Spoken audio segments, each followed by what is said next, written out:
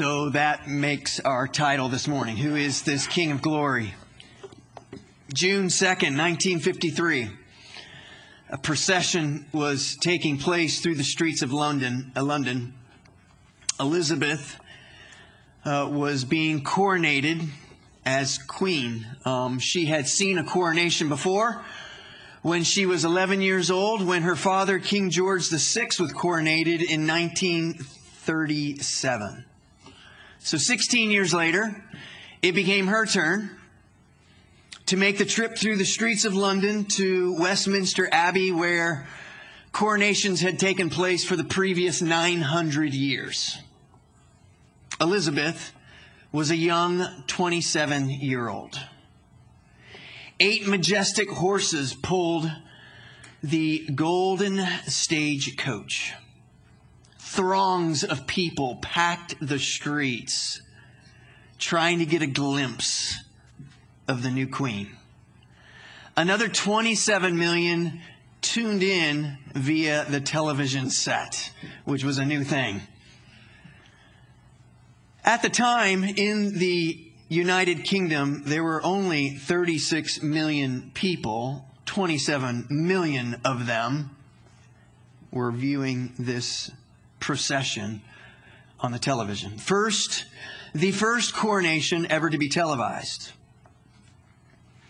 The glory of the royal family was on full display. During the procession, Her Majesty the Queen wore the King George IV state diadem crown. This crown was made in 1820. On this crown is 1,330 diamonds, 169 pearls. She will then, that's for the procession, she will then go into Westminster Abbey, where she will sit in St. Edward's chair, made for Edward I in 1300. At which time she will transition and she will wear St. Edward's crown. This crown was placed on her head, weighing 4 pounds, 12 ounces, made of pure, solid gold. The Cullinan diamond, that's the diamond there in the middle. This is the Cullinan I diamond. Maybe on your finger, think for a minute, you probably have a carat. You might have a carat, half carat, maybe you have 2 carats, maybe. You got some carats on your ring. The Cullinan I diamond, just that diamond, 3,106.75 carats. I'll repeat because I stumbled. 3,106.75 carat diamond, valued today at over $495 million. Just that diamond. We won't talk about the other jewels on that crown. Actually, Kim and I got to see that crown in the Tower of London just a few months ago. Yea is right. Lots and lots of royal glory going on here. But who was this Queen Elizabeth in 1953, before the days of Twitter and Instagram? I checked this morning. Queen Elizabeth does have a Twitter account. Before the days of social media, before the days of carrying the news in your pocket, of such glory. You're standing in the crowd with the millions of people who have gathered to get a glimpse of the 27-year-old new Queen of England. And you have that nagging question, but who is she? What makes her so special, of such attention and such pomp and circumstance and wealth? We don't really know her. She's receiving all of this attention simply because she was born into a certain family. But who is she, and what great things has she done in her 27 years? Well, Psalm 24 contains kingly glory. And the psalmist asks the question 2 times over, who is this King of glory? If you're new to Trinity this morning, we welcome you. Thank you for being here. We're in a mini-series of the Psalms. During the summer, we usually try to cover some of the Psalms. And this year, in particular, this summer, we've been covering Psalms of Lament. And so we covered Psalm 27, and then we covered 2 weeks on Psalms 51.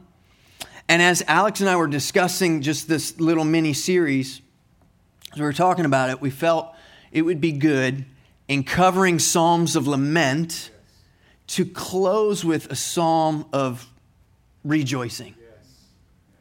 To, if you will, take the lid off of our worship. That's why we find ourselves here in Psalm 24. Next week, we'll be back in James. We will wrap up the book of James over the next month. After that, we'll do a mini-series on the church of 3 weeks. After that, Isaiah. Here we go. Coming to a church near you. So that's where we're at. I want to dive right into. I only have 2 points for us this morning. The first one being this, the twice repeated question. Let's look again, verses 8 and 10. Verse 8, who is this King of glory? Verse 10, who is this King of glory? The whole psalm is marching to answer that question. The Psalm 24 lives to give you a picture. Who is this King of glory? Why such pomp and circumstance? Why is there glory even? We can, I don't know about you, but I've read Psalm 24 quite a few times. Comes right after Psalm 23. You're familiar with Psalm 23. You roll right into Psalm 24. If you're like me, I've read the question a number of times, and I've thought nothing of the question. I want to slow us down this morning, because this is, after all, the question of all questions. This is the question of the ages. This is the question, whether you're aware of it or not, you're answering this question today, this morning. This is not only the question of the Old Testament, it was the question of the New Testament. It sounded a little different. It's Jesus speaking to his disciples, and he's saying to them, who do you say that I am? It's the same question. It's the same question for us today. It's the question the church must answer.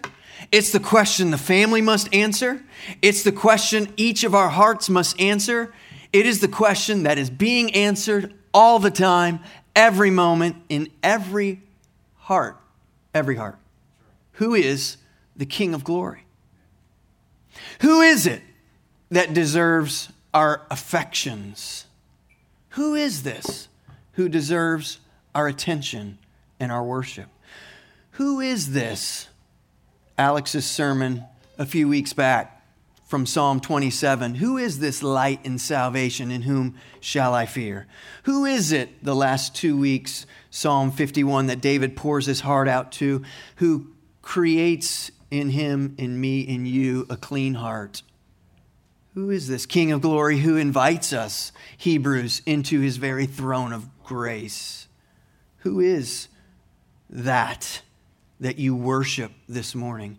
Who is it that you share about? Who is it that you discuss and talk about as you go to your community group and as a group you're talking about the Lord? Who is this King of glory?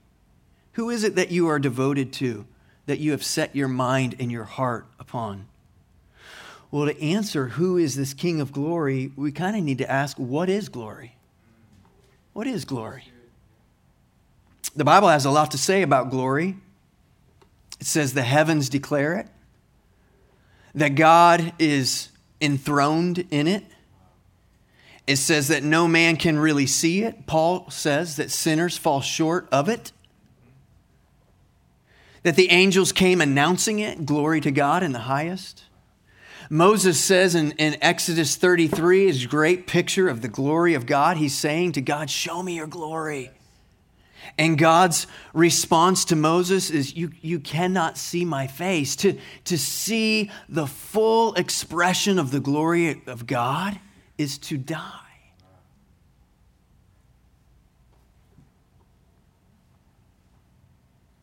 Exodus 33 records God's response. Behold, the Lord speaking to Moses, there is a place by me where you shall stand on the rock, and while my glory passes by, I will put you in the cleft of a rock, and I will cover you with my hand until I pass by.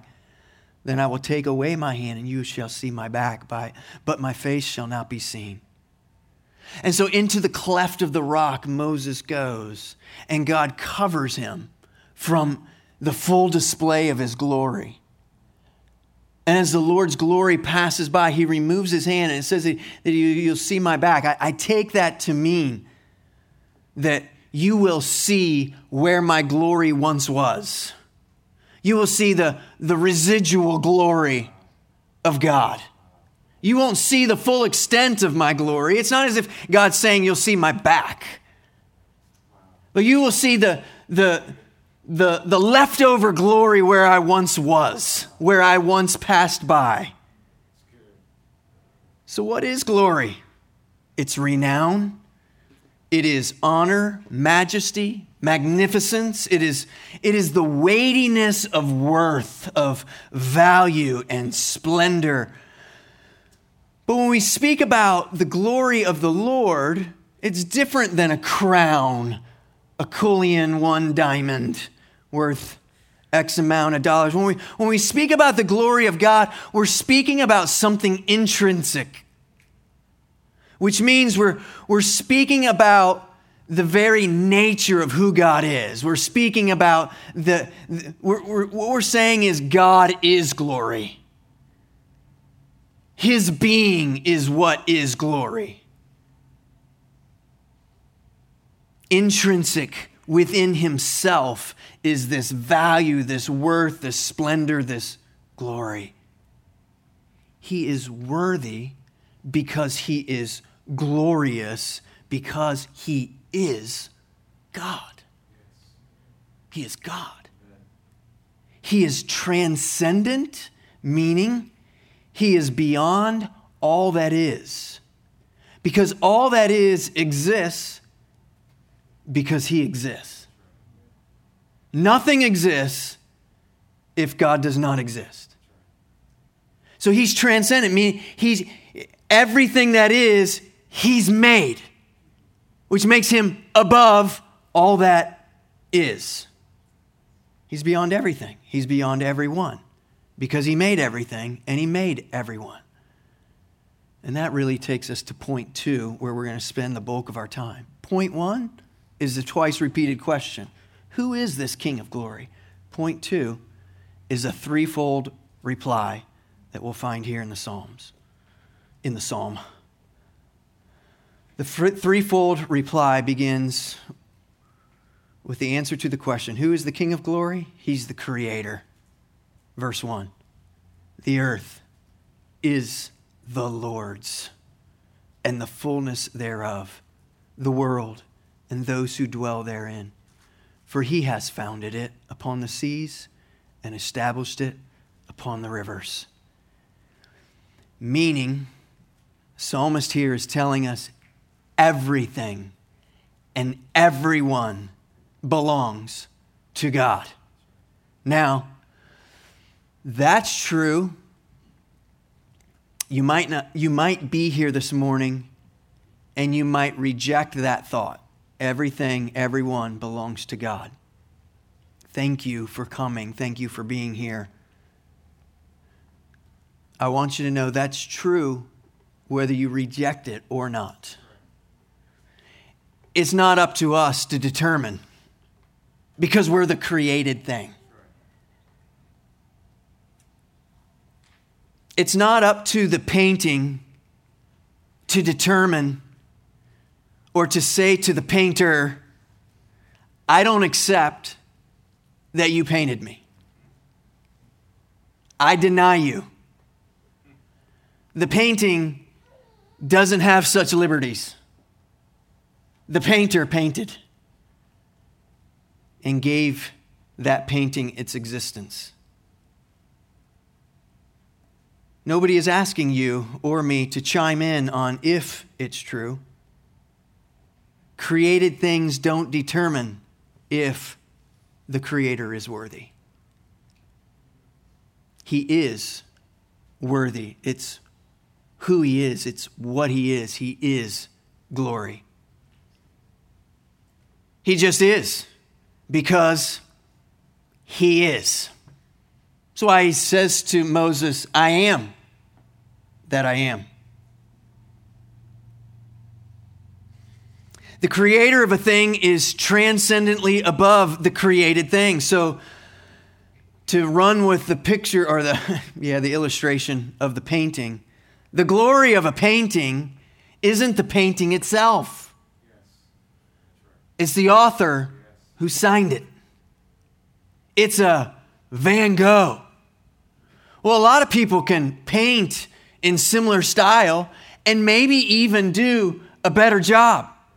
But one sells at a garage sale for $15 and the other sells for millions based on my signature or Van Gogh's signature. You get it.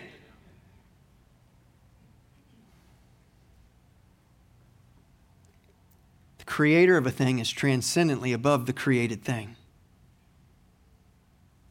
We are that painted thing. We are the created thing.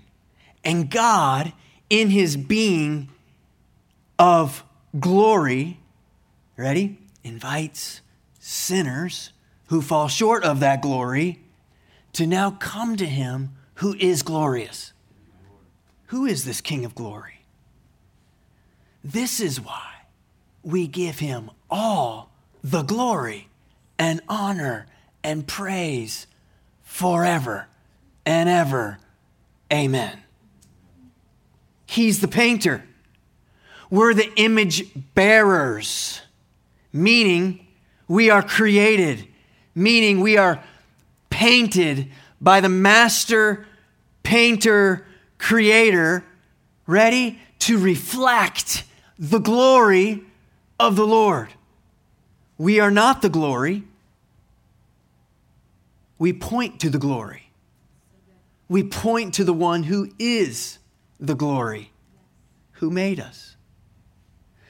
Therefore, God does not need to convince us to worship Him. He does not need to persuade us or manipulate us to worship Him.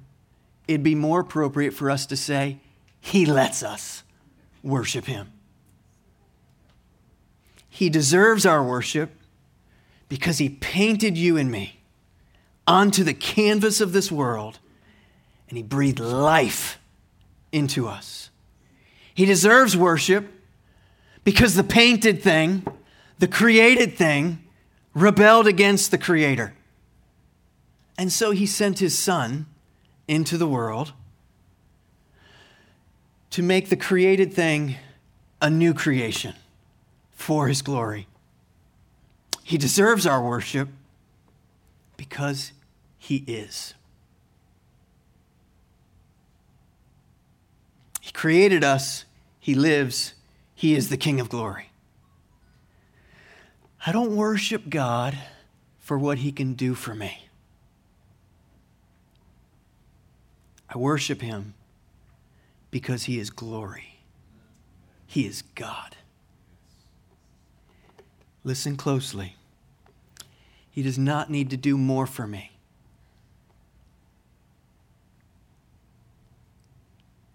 To then be worthy of my worship. He does not need to heal me. He does not need to answer me. He does not need to give me what I want, nor to give me what I think I'm owed. He does not need to do for me. Christ is enough. He is glory. He is glory because He is God. He is the King of glory. I'm the created thing. I am the redeemed, and that's enough. I've been given life, and I've been given new life, and that's enough. He's the King of glory. I'm His. I belong to Him. He owes me nothing. I have all that is needed in Christ Jesus. So praise Him. Glorify Him. He made you. He made me. We are His. What else needs to be said other than praise our God?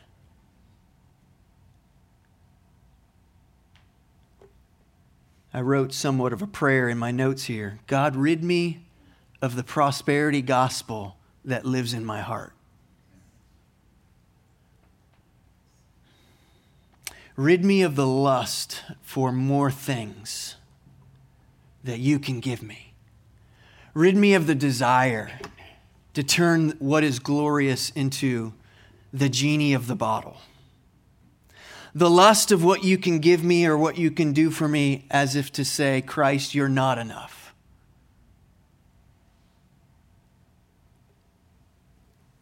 Rather than the purity of God. Well, it was read earlier, Psalm 63. Earnestly I seek you. Just the purity of I hunger for you. Just your presence, yourself is enough. Do you know rocks get it?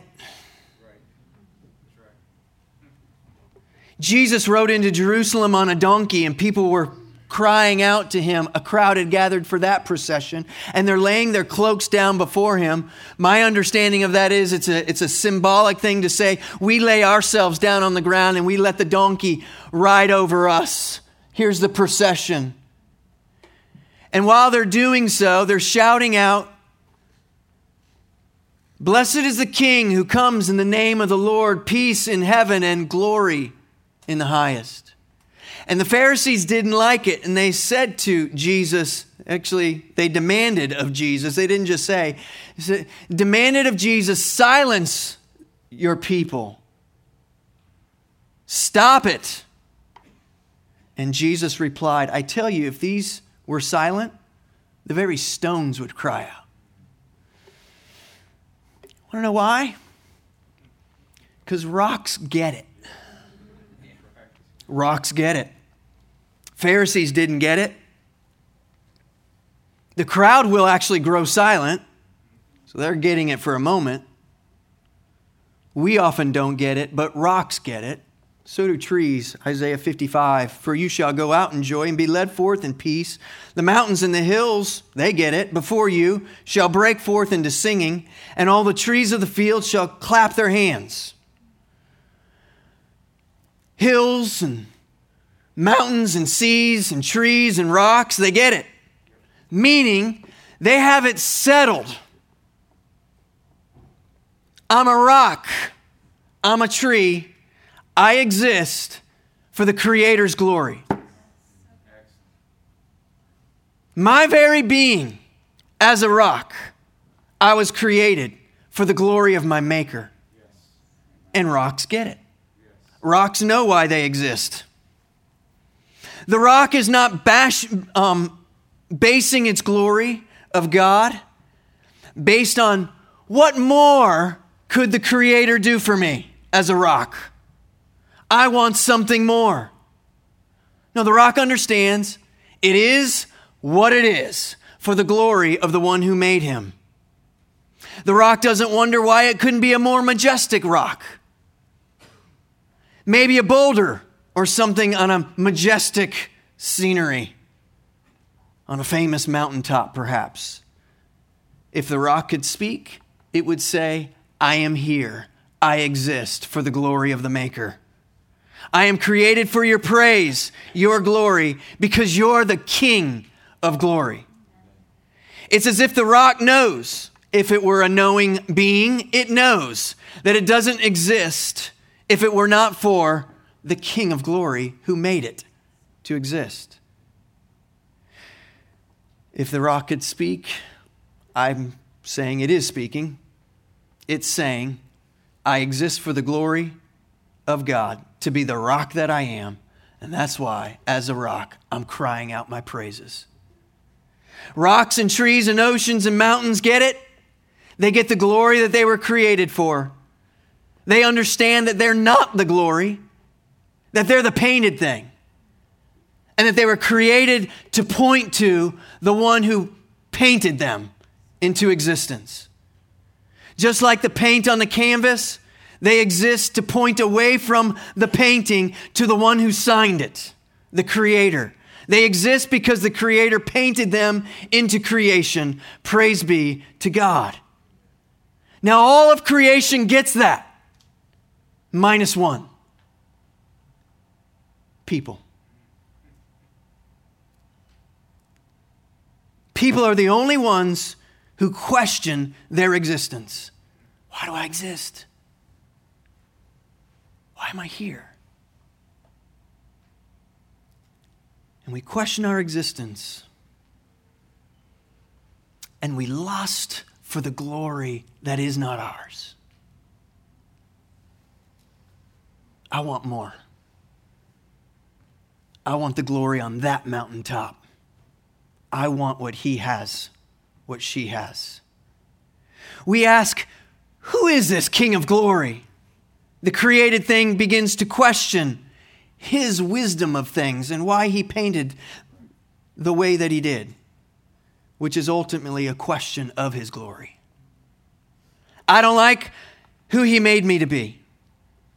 I wish I had his life, her looks, or his job. We covet and we lust for something more, something better. I want what she has. I want better than what I am or what I have. I want more. We don't get it like trees and rocks. I've asked God many times and I've not gotten what I want. And now I'm angry with God. I'm tired and I deserve better. Doesn't he recognize how righteous I've been, how good I've been living, how much my efforts recommend me before him? Doesn't he understand how hard I've been trying? Why won't he give me all that I'm asking for? And so I'm not sure anymore as the created thing. I think I will grow casual in my worship of him. I'm not so sure I want to serve him. I think I'll just be nonchalant in my pursuit of him. Who is this King of Glory? Skip the gathering of his body, whom he calls his very own bride. The worship service, it's not all that convenient to me. Who is this King of Glory? I will not give him myself. I certainly will not give of my finances or my time or my energy. I'm not convinced about this King of Glory. Why? Because I'm not a rock. I'm a thinking being. I'm enlightened. And unlike the rock, I think I'm the glory. As for him, I'm not so clear on his intrinsic value, worth, glory. The Creator is the Creator. He's the owner of the painting. He is the King of Glory. So verse 2, for he has founded it upon the seas and established it upon the rivers. Consider for a moment when God created, ready? We weren't there.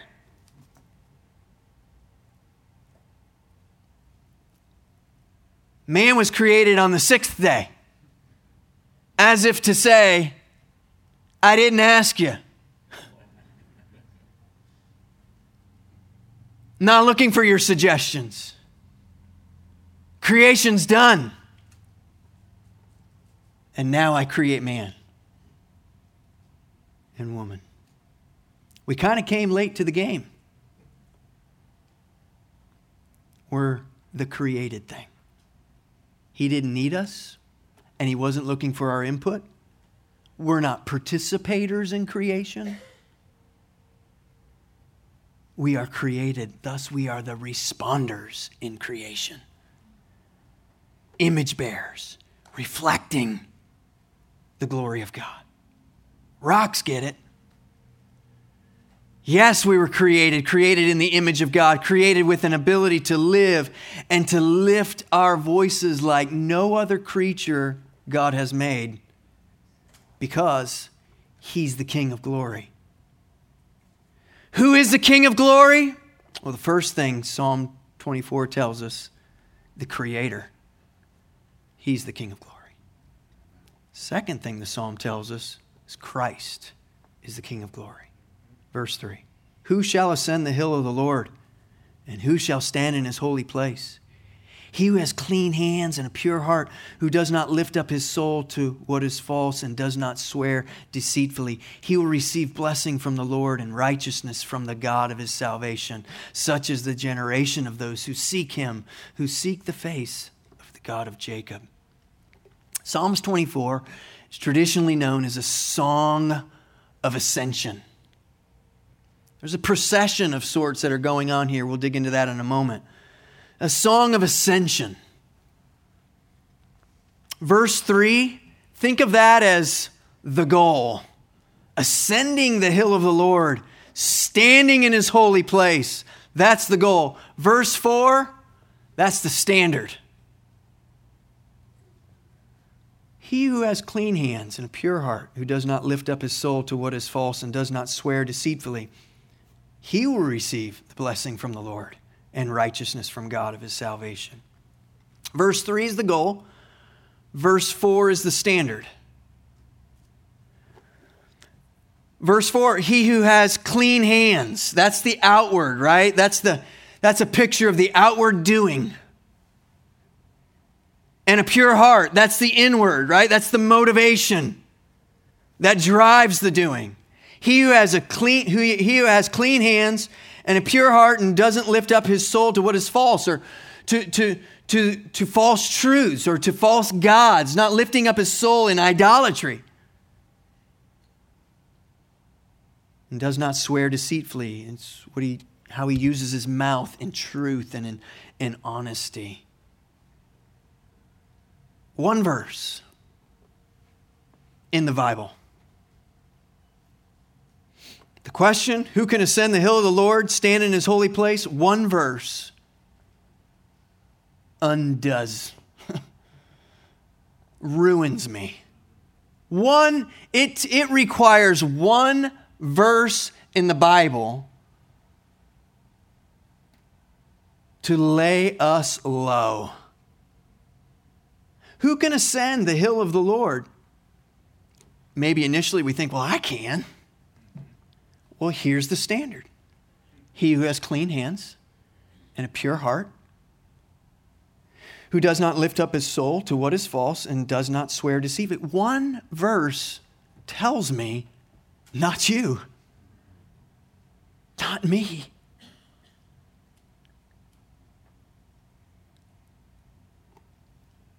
We have a problem. One verse in the Bible shows me you and I fall short of the glory of God. One verse. I failed miserably in one verse of the Bible. I don't need to read anymore to prove to me how miserably short I fall to the glory of God.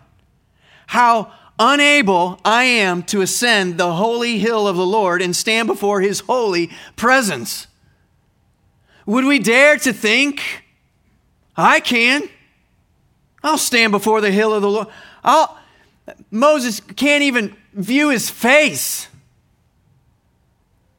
But actually, I think I'm getting verse 4 done.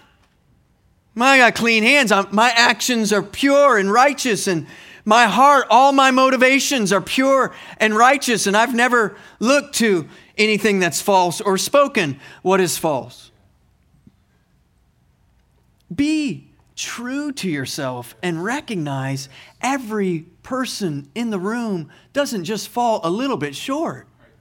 We fall miserably short in one verse of the entire book. One verse, that's all it takes. Who can ascend? Not me. Well, this psalm, as do all psalms, as do all the Old Testament, as that's go to Josiah's class, scarlet thread, scripture that he read earlier, right? All of the Old Testament, all of the Psalms, this psalm, it exists to point us to Jesus. Who is this King of glory? Who can ascend the holy hill of the Lord? Who shall stand in his holy place? Answer, Christ.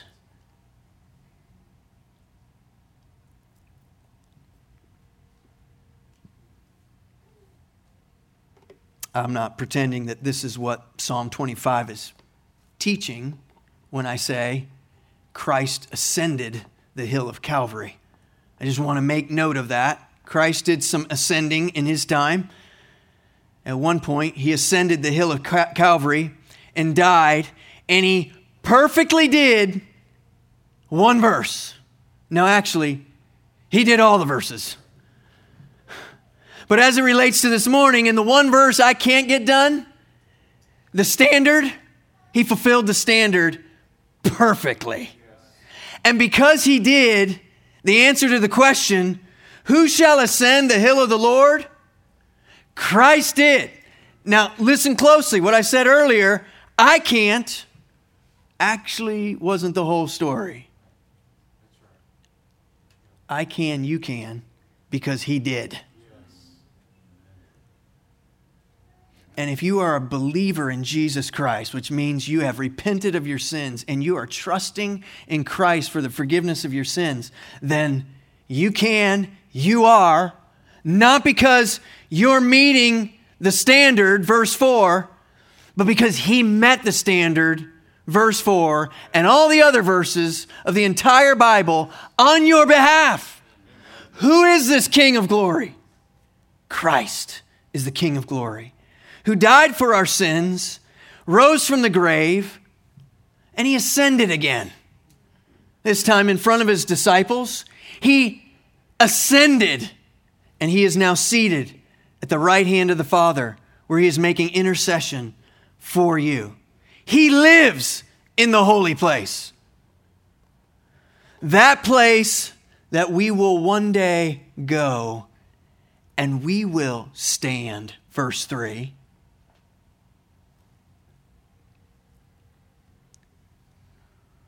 But we won't stand before his holy place presenting ourselves. I did verse 4. We will stand in his holy presence saying, I have placed my trust in the Son of God, Jesus Christ, my Redeemer, my Savior, stood in my place. And because he did,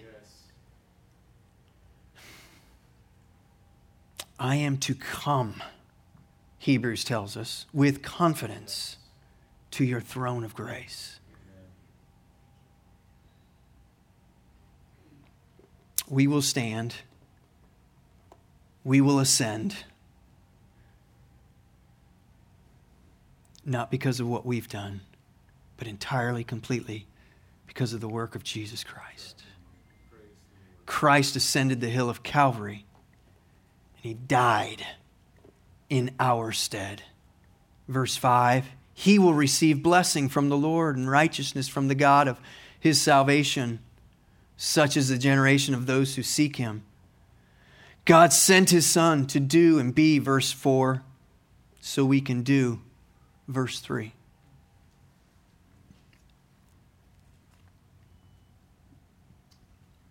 He sent his Son to be the clean hands and the pure heart never turning to what is false, never swearing deceitfully, so that you and I, who will ascend the hill of the Lord?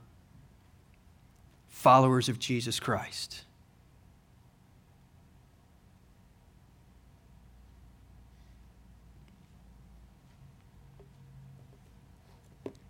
Let's jump to He's the conqueror. Verse 7. Lift up your heads, O you gates, and be lifted up, O ancient doors, that the King of glory may come in. Who is this King of glory? The Lord, strong and mighty. The Lord, mighty in battle. Lift up your heads, O gates, and lift them up, O ancient doors, that the King of glory may come in. Who is this King of glory? The Lord of hosts. He is the King of glory. The Creator, Christ, conqueror. It's traditionally thought that this psalm, Psalm 24 of David, was written by David as he's coming into Jerusalem, having returned from Obed-Edom's house. Significant? Yeah, because Obed-Edom, he'd been storing the Ark of the Covenant. So now David and a crowd of his people have gone and they've taken the Ark of Covenant and they're bringing it back into Jerusalem.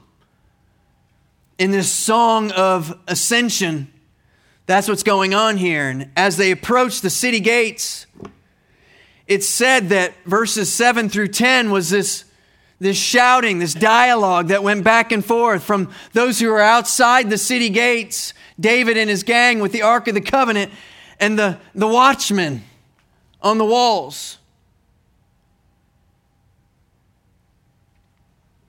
And as they approached the city gates, they shouted, verse 7, lift up your gates, your heads, O gates, and be lifted up, O ancient doors, that the King of glory may come in. Translated, open the gates. We're here. We're bringing the ark with us. Represents the presence of the Lord. Hey guys, open the gates.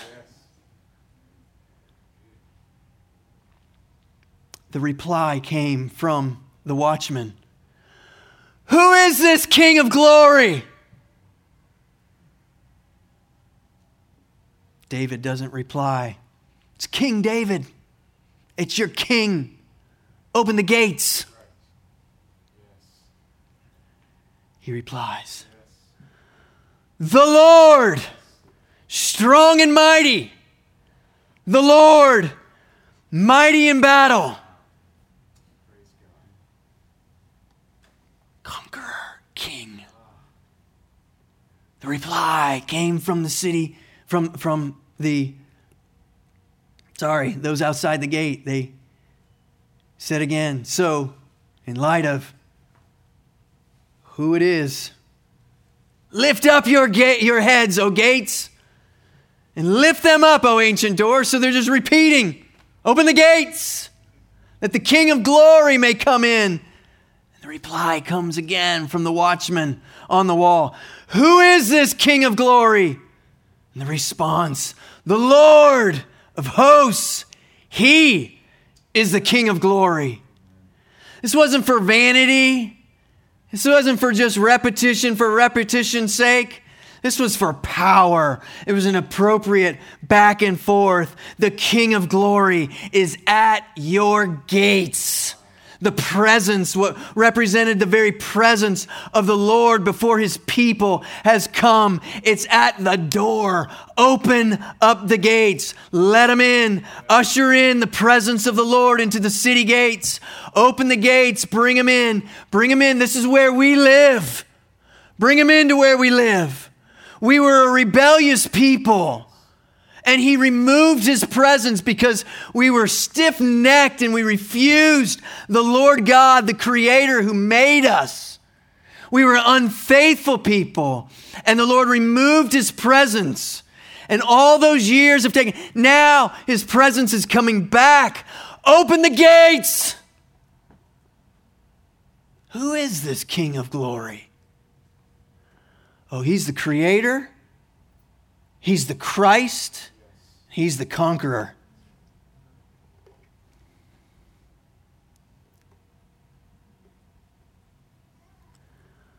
Open up the gates to where we do life, where we live, where we reside. We want the presence of God living where we do life. There's amazing irony. I don't know if irony is the right word, but Christ, through his life and death and resurrection, invites us. Open the gates. Yes. Wow. Open the gates of your heart. See all that I've done to restore relationship with you. You're my people. This nonchalant, this casual, this indifferent. Who is this King of glory? Oh, he's the King of glory. The sinner, the one who falls short of his glory, is invited into his presence. Keep repeating Hebrews. It's in my head. Come with confidence. Come with boldness into his throne of grace. Come before him. Not because you're confident in yourself. Not because there's anything about us that would about ourselves that would make you so arrogant that you'd be bold to come striving your way into his holy presence. But now you come boldly, you come confidently because of the finished work of Christ on your behalf. The sinner is invited in the Psalms to enter his gates with thanksgiving and into his courts with praise. From the walls, they ask the repeated question, who is the King of glory? The procession replies the first time, the Lord strong and mighty, the Lord mighty in battle. Well, hasn't he been? The Lord, the one who's conquered your sin and death. The Lord of which we sung of this morning, oh, death, where is your sting? Why do we sing? Is it just because, certainly it's because it's in Scripture, but that's the truth, the reality of which we live. Death, is this the best you got? Where is your sting? Who is this King of glory? Friends, if you have not repented of your sin and trusted in Christ, then the question, verse 3, who shall ascend the hill of the Lord? Your answer is absolutely not me. No one will ascend the hill of the Lord, his holy place, his presence, outside of trusting in Christ Jesus for the forgiveness of sins. You need Christ the conqueror. Good news. The King of glory came to rescue us from our sins. We are too filthy. We are too clean. Be morally honest with yourself. Are you getting it done in your own efforts? Are you really? Who is this King of glory?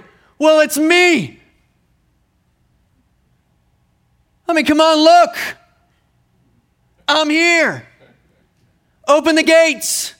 In all of my splendor, and all of my righteousness, and all of my good efforts of all of my days. I can't get one verse done.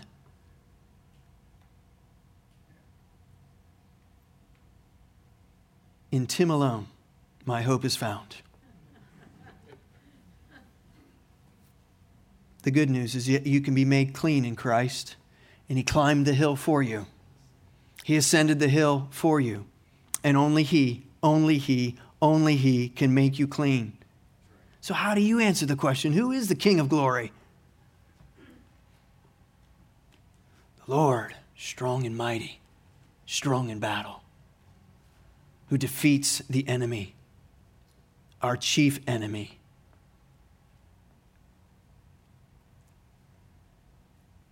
If you're not a follower of Christ, open the door.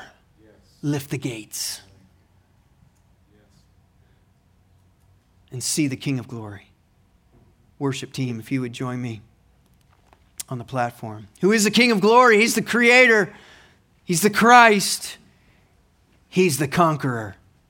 He is the King of glory. It's who He is. It's intrinsic to His being. Now, what difference does it make? So what? Maybe you're thinking.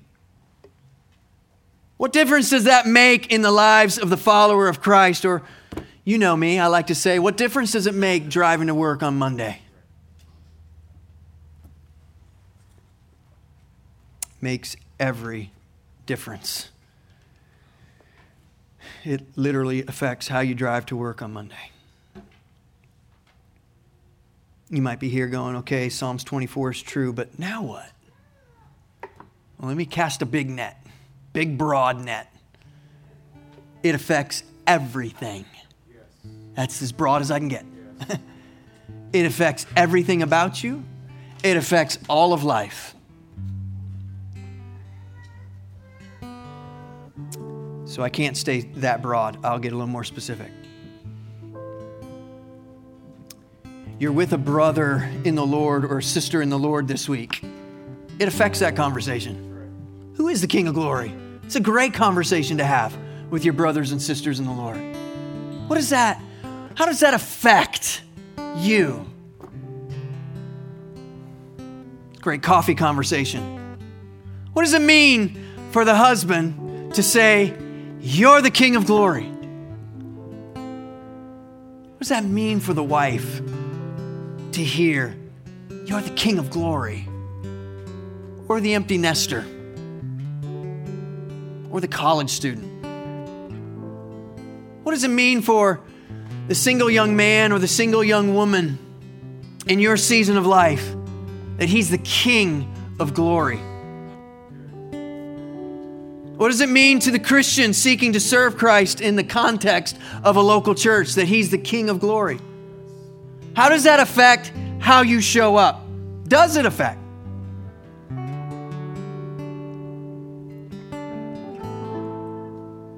We can be casual, can't we? We can forget. We gather on a Sunday morning, we sing songs, we can forget who the King of glory is. What does it mean to come here on a Sunday morning, Sunday after Sunday? The gathering of the bride of Christ on a Sunday morning. Yeah, maybe. You're answering the question who the King of glory is with your maybe. Do you understand that? Getting a little more specific, aren't we? Maybe I'll show up. Maybe I won't show up. Maybe I'll be on time. Maybe I won't be on time. Maybe I'm not trying to pick on you if you weren't on time this morning. Maybe I'm standing right here and I'm physically here and I'm not here. I'm answering the question, who is the King of glory in that moment, aren't I? What does it mean for my distracted heart and my distracted culture and all the distractions around me? He's the King of glory. How does it affect my evangelism? Sharing the glories of Christ to a lost world. How does it affect your faith in God that He's the King of glory and what He's able to do? How does it affect the prayer meeting? How does it affect, do we go to the prayer meeting? How does it affect the corporate gathering of the saints coming together corporately to pray and seek God's face? How does it affect private prayer? Well, we could go on for a long time, couldn't we? It affects all of life, how you answer that question. So I close like last week. I end with the prop, the big idea of the text. The question of the ages is, who is this King of glory? How we answer that question has ramifications for all of life. The psalmist is telling us he's the creator, he's the Christ, he's the conqueror, he is the King of glory. Let's stand. Let's sing to the Lord.